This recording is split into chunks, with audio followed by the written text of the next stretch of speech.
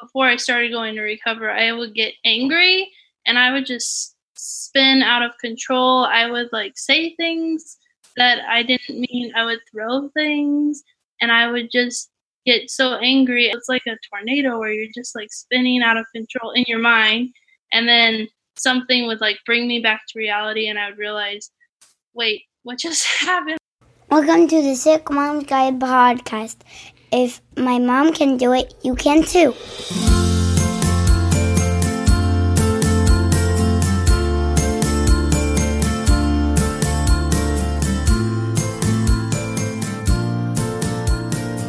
Hi, I'm your host, Jen Hardy. I'm the mom of 7 kids, ages 7 to 29, and a collector of eclectic diseases. I started this show to give a voice to moms with chronic illness, and today that voice is going to be talking about anger.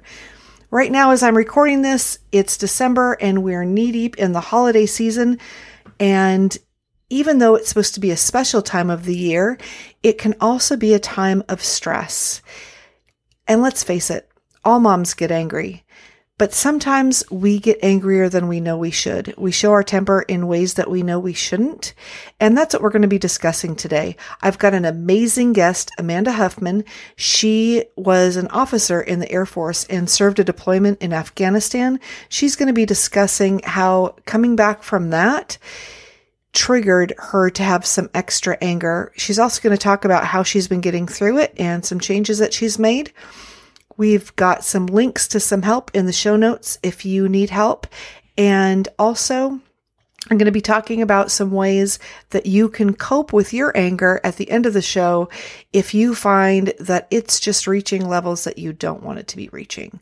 So first, we'll talk to Amanda, and then we'll get to my 5 strategies for coping with mom anger. Hi, Amanda. How are you doing today? I'm good. Good. Awesome. We can just dive right in and talk about your time in the service. That sounds good. My degree, I did ROTC at Fresno State in California, and I got my degree in civil engineering, and that's what I did in the Air Force, and I commissioned as a second lieutenant. I guess I should also say I met my husband while I was in ROTC, so we got married and then got stationed together in New Mexico for our first assignment.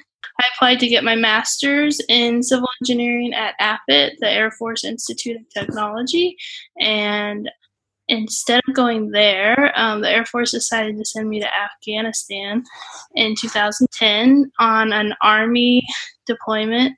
The Air Force and Army have a agreement, unbeknownst to the military people, where they loan out people for different deployments. So did you think that you would end up going to Iraq or Afghanistan when you joined? Yes. When I was doing what it's called field training, so it's kind of like boot camp, but it's for officers, They talk about how more than likely you would deploy. And then when I went active duty and found out how much civil engineers deployed, I knew that it was inevitable that I would deploy eventually. Maybe not to Afghanistan or Iraq, because there's so many different things that civil engineers are doing around the world. I kind of hoped that would be what I would do. I was hoping for an Air Force deployment or, not Afghanistan, and then I got the Army, and I was like, no, that's not what I wanted. So what was it like during your deployment? Were you at a big place, or you were at a forward operating base? We were at a forward operating base. We were about an hour from Bagram, so we would go to Bagram because the way that Kapisa was, it was right across from Bagram, so sometimes we would go from Arfab to Bagram and then run missions to the north part. And so we spent some time at Bagram, but it was just to run missions out of Bagram. But we lived at the FOB, which is about an hour drive or a 15-minute helicopter ride. So at that point where you were, was it considered a safe place to be, or is it dangerous to be out there? Most of Kapisa was pretty safe. The northern part was Tajik, and they are more friendly towards Americans. and I could give a whole bunch of history, but you probably don't care, so I'm not going to do that. And then the bottom half is like more Pashtun, and that's more of, I wouldn't say they're anti-American, they're just more conservative and just a different type of feeling. And so we couldn't drive.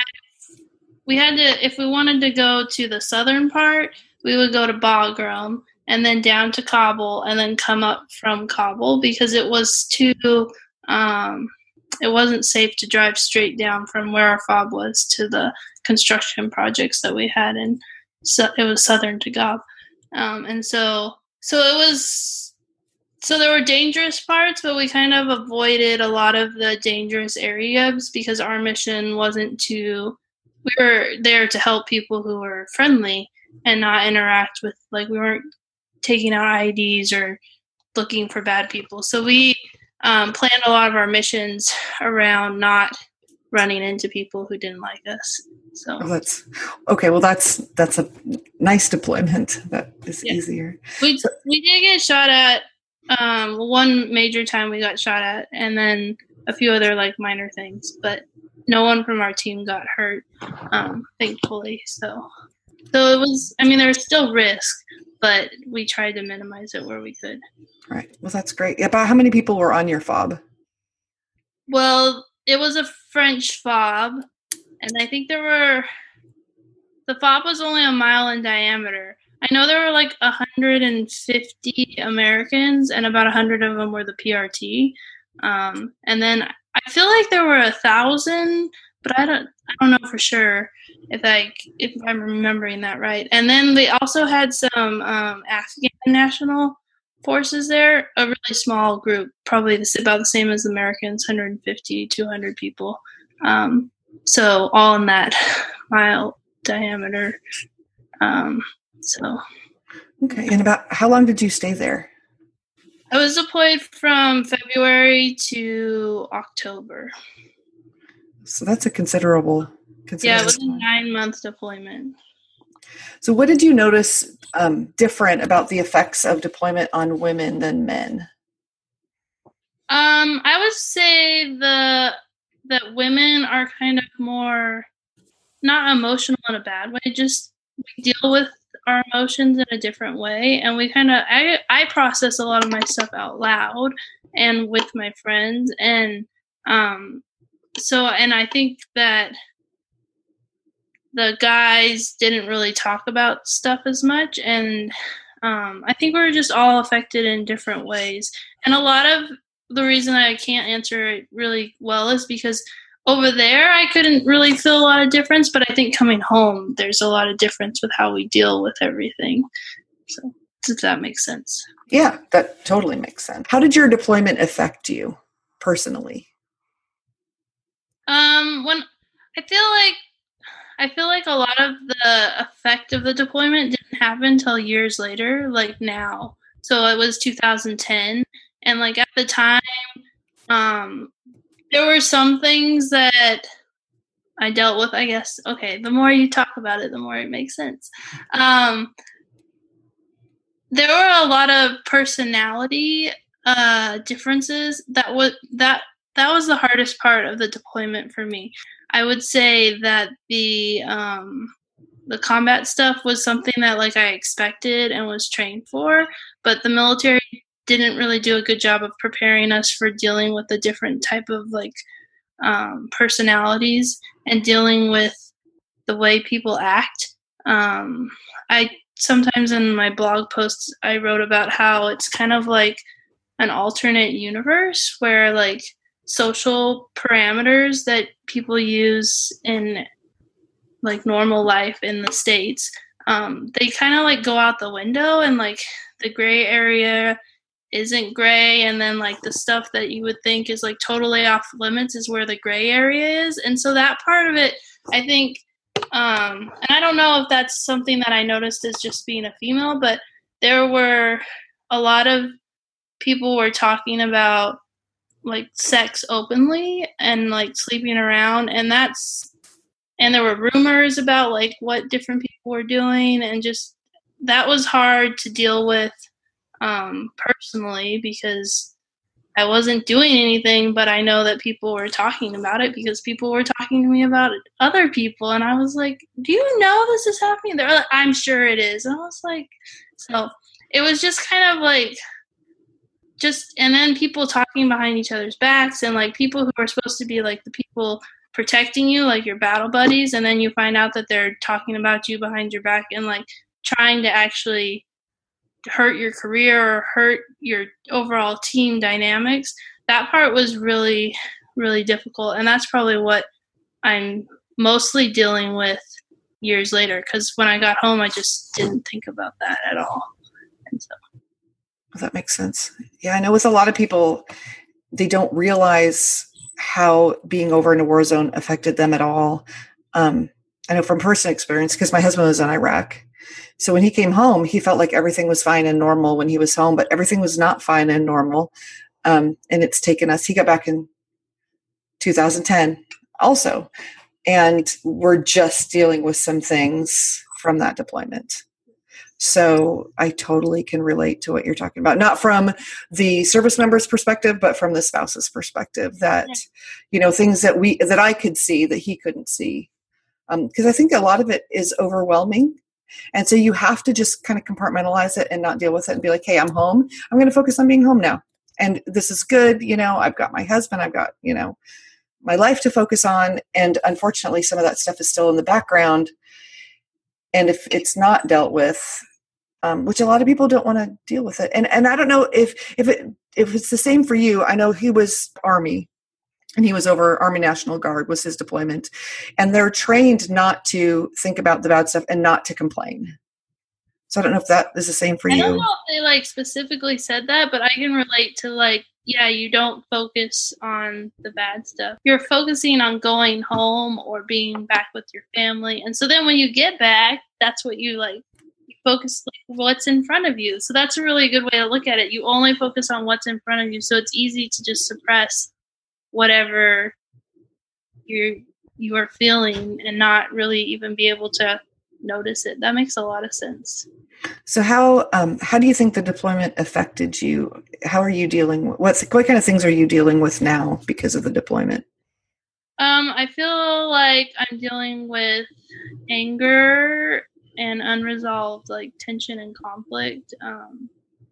And just there's probably stuff that I don't even know that I'm dealing with, but I know that it's there, but I don't know what it is. And so then I have like emotions that I just don't understand. And that's probably the hardest thing is dealing with, like, I get angry over like the silliest things, and I'm learning about how to cope with my anger and to calm down. But I want to find out like what's the root of that anger issue, and like, not that it won't happen, but that my reaction won't be so intense or so passionate, and that I can find the right gauge. Okay, so if you're comfortable answering this, so what does it look like when you feel like that? Just for somebody who's listening who doesn't understand.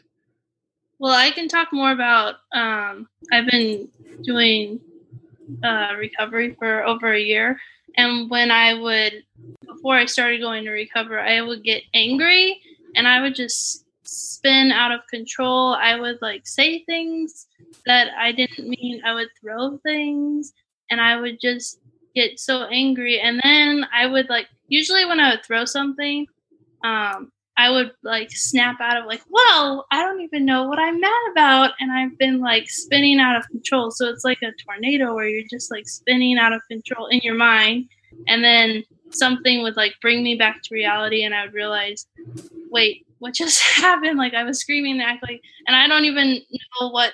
It was always like the dumbest thing, like that would make me get so upset. So I knew there was something else going on, and that's why. And I didn't want to continue to be that way around my kids, and that's why I went and got help. What advice would you give to another mom who's dealing with that kind of issue? I would first say that you're not alone in dealing. I think a lot of us deal with our anger in like behind closed doors and like hidden spaces, and then we feel really guilty, which I'm not saying it's okay, but it's normal to get angry. And so reaching out for help is like I don't know if it's the only way, but it's been the best way for me to be able to not only get a control over my anger so that I don't react the same way, but I also have learned a lot about like the importance of anger. Because when I first started going to recovery, I was thinking, I'm going to go and I'm never going to get angry again. And then I've been reading a lot of books and learning a lot of things and hearing different speakers. And I've learned that like anger is actually a good thing. It drives you to take action. But how you deal with your anger is like in the Bible, anger is not a sin, but how you deal with your anger is a sin, or it can be a good thing. And so I think a lot of times we just try not to talk about it.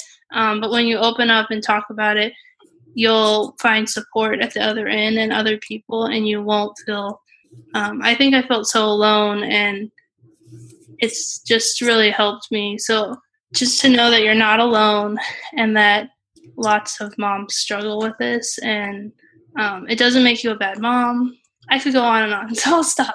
No, it's okay. You can go on and on. That's okay. All right. Well, that's awesome. And what would you say your superpower is? I would say I kind of like jump into things, and then I don't really like, I'm an actionista. I took a course or something like that. I like to take action, and so we're in the middle of moving, like there's boxes all around me, and I already know where we're probably going to go to church. I signed up for MOPS. I did all these things. So, like, even though we haven't even left California, I'm already starting to get connected. And when I started my blog, I just was like, hey, I'm going to start a blog. And I just did it. And so I kind of take action, and then so I don't sit back and watch as much. So.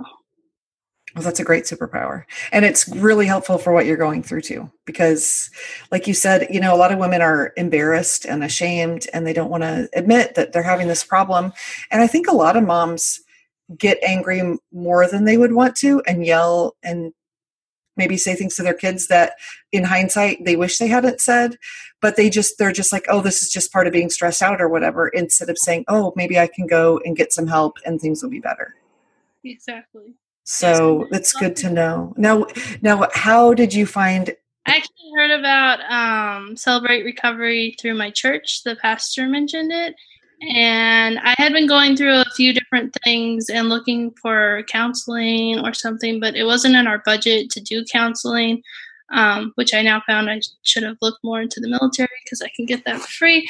But I decided that I would try Celebrate Recovery because it was free, and so there's like no risk. It was still really hard to go to the first meeting, but their motto is to help people with hurts, hang-ups, and habits. And so I feel like, well, I was like, I fit.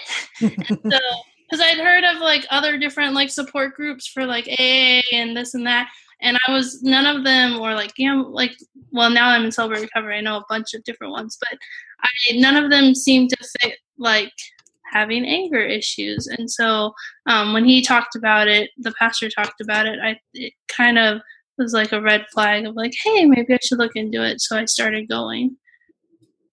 That's great. And then we'll have a link to how to find groups for that in the show notes too, so that if somebody's listening and they think, oh my gosh, that sounds like me and I need help and I can't afford it either. Because a lot of us that have chronic illness or mental problems, and we spend so much money on treatment and doctors and children, and we don't have enough money left at the end. So it's great to know that there's a place that people can get help and not feel like they're draining the family too, because I think that's another guilt thing for a lot of us. Yeah. So, but the military, they've got a lot of good resources for you, but sometimes it's hard to find them. They are there, but sometimes they're very hard to find. You don't know the right questions to ask. So then when you ask and they're like, no, and you're like, oh, okay. And then you talk to someone else, they're like, no, I did do this. You have to say this. Oh. Okay. Yeah, that's awesome. Well, I really appreciate you talking to me today and being so open, because it's so important that people know that you're still a good mom and you're still okay. And we all go through different times when we need help for different things. And this is one of those things. And I think there's so many women that need to hear your story and need to know that they're okay too. Yeah. So I appreciate you being willing to share that and let them know that they're okay too. Thank you. It's not easy, but I know that it's worth it. Yeah. Yeah, it definitely is. You're going to help a lot of people. So thank you again. I appreciate your time. And I'll talk to you again soon. So first of all, I just want to say how amazingly brave Amanda is to come here and talk about something like being angry and being so angry that you're saying things that you don't mean and you're throwing things. And because honestly, which of us has not done the same thing? But we don't go out and talk about it, do we? Especially for someone who's been in the military, for her to come on here and say, hey, you know what? This is me. This is what I'm doing. And this is how I'm getting help. And this is how you can get help. This is a big deal. I had put a call out for military women to come onto the show. I didn't have certain topics that I wanted. I just wanted you to hear from our female veterans because there are so many of them. And I think a lot of times their voices honestly get lost. And it's important for us to recognize that women have different issues involved with serving and involved with deployments. And I am so respectful of our men and women in uniform. And I wanted just to be sure that we address some of the issues they were having. And Amanda came to me and she said, this is an issue that I'm dealing with. I want to talk about it. And as a military family, my husband served in the Army. I understand there is a lot of this happening in the military community. Now, it's also happening everywhere else. I know as moms with illnesses, our fuses are short, we're tired, we're sick, we're annoyed, and let's face it, we can get agitated extra easy. So I've come up with 5 ways that you can help your anger. And you can help your family help you with your anger. So number 1 is take a timeout. It is my firm belief that timeout is not for kids. It's for the parents. I mean, yes, it's helpful with kids. But to me, if my child is really, really acting out, the best thing for them is for me to have a break from the situation so that I can regroup and help them get it together faster. Because if I don't get a break, sometimes I get frustrated and I may say something that I wish I hadn't said or react instead of responding, right? Like this knee jerk, boom, this is what's going to happen. So give yourself a timeout. And that may mean like, I'm going in my room and I'm locking the door for 5 minutes. As long as I know my kids are safe, right? You know, they're safe. Mommy needs a timeout. It's okay. 5 minutes, 10 minutes, 15 minutes, whatever is okay for your kids and that you need, take that time. Number 2, if you feel like things are out of control, like you're going to hurt somebody, you're going to hurt yourself, you're really angry, call somebody, call a neighbor, call a family member, call a friend. If you don't have someone you can call, there's a place called Boys Town. And they have a 24-hour hotline number. It's 800-448-3000. Again, that's 800-448-3000. It's in the show notes. You can call them 24 hours a day, 7 days a week, and get help. Do not let your anger get to that point where it's completely out of control. Number 3, communicate your feelings before you get to the point of anger. And that is a really tough one. I know, especially when you're dealing with little kids, but it's okay to talk to them. Hey, mommy is starting to get frustrated. We need to stop talking about this, or mommy's going to need to take a break. It's okay to communicate how you're feeling. A lot of times we get so wrapped up in our kids and their needs and their feelings that we forget to take time out for ours. Next is to evaluate your expectations. Sit down as a family and talk about what are your expectations? What are they for what everyone's doing at home? What are they for schoolwork? What are they for what you and your partner or spouse or whoever is putting into your relationship and chores at home? Get all of those expectations out on the table and then decide together how realistic those expectations are. Because if you constantly have expectations that are unmet, you're going to be really frustrated. And let me tell you, my husband was in a class the other night and he came home with the most brilliant thing that they taught him. And it goes like this: expectation minus reality equals frustration. Okay, so I'm going to say that again. Expectation minus reality equals frustration. So think about that. The things that you expect minus the reality of what they are, meaning minus what doesn't actually happen, equals how frustrated you are. Oh my gosh. It just made me rethink everything I've been expecting lately and realize, now I know why I'm so frustrated. I need to inject a little more reality into my expectations of myself and everybody else, and I can set us all up for success instead of setting us all up for failure. And number 5 is identify your triggers and come up with a plan in advance so you can avoid being so angry in the future. Do you find yourself getting angry about the same things over and over and over again? Make a list of what those things are. What frustrates you so much at the end of every day, or in the middle of every day, or every single week? Frequently, we'll find that it's the same thing happening over and over and over. It's okay to say, this is making me angry, but it's not okay to keep getting angry over and over again about the same thing. You need to stop that in its tracks. So what you're going to do is make a list. Okay, it makes me really angry when everybody comes home from school at the end of the day and drops their junk all over the entryway when I've cleaned it up and had it so nice for everyone to walk into. Every day that happens, and every day it makes me angry. Okay, well, obviously we've got a problem there. So your expectation can be that people do not come in and drop things. But how are you going to get them there? Come up with a plan. Tell your kids, hey, this is where your shoes are going to go. When you walk in the door, they go in X place. And your backpack is going to go into Y place. Maybe you take off your shoes when you first come in the house. That's what we do. We always take off our shoes because it just keeps the floors cleaner. So we have a basket. We just have this huge basket. When you walk in the house, you chuck them into the basket. Does it look super neat? No. But it gets the job done. So that way, also guests that come in, they see, oh, all their shoes are in the basket. So they know to take their shoes off and I don't have to tell them. And then they can just take their backpack and put them right into their room. Maybe there's a place in their room. Maybe you don't care if they drop it on their floor as long as they shut their door and you don't have to look into that place. So things like that, but have a plan in place. Stop the anger before it starts. You're going to enjoy your life a whole lot more. So we've talked about the 800 number if you need help. And Amanda had talked a little bit about Celebrate Recovery. Celebrate Recovery is just celebraterecovery.com. You can go there. You can check it out. I know they have meetings all over the U.S. for all different kinds of things that you may be into, that may be bothering you, that people around you are dealing with.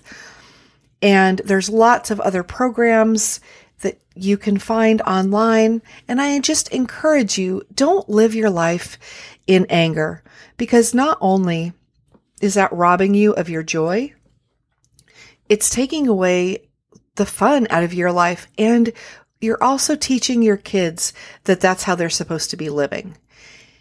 So do some soul searching. Think about how you've been reacting and responding to things, and whether or not you want to choose going forward in the exact same direction.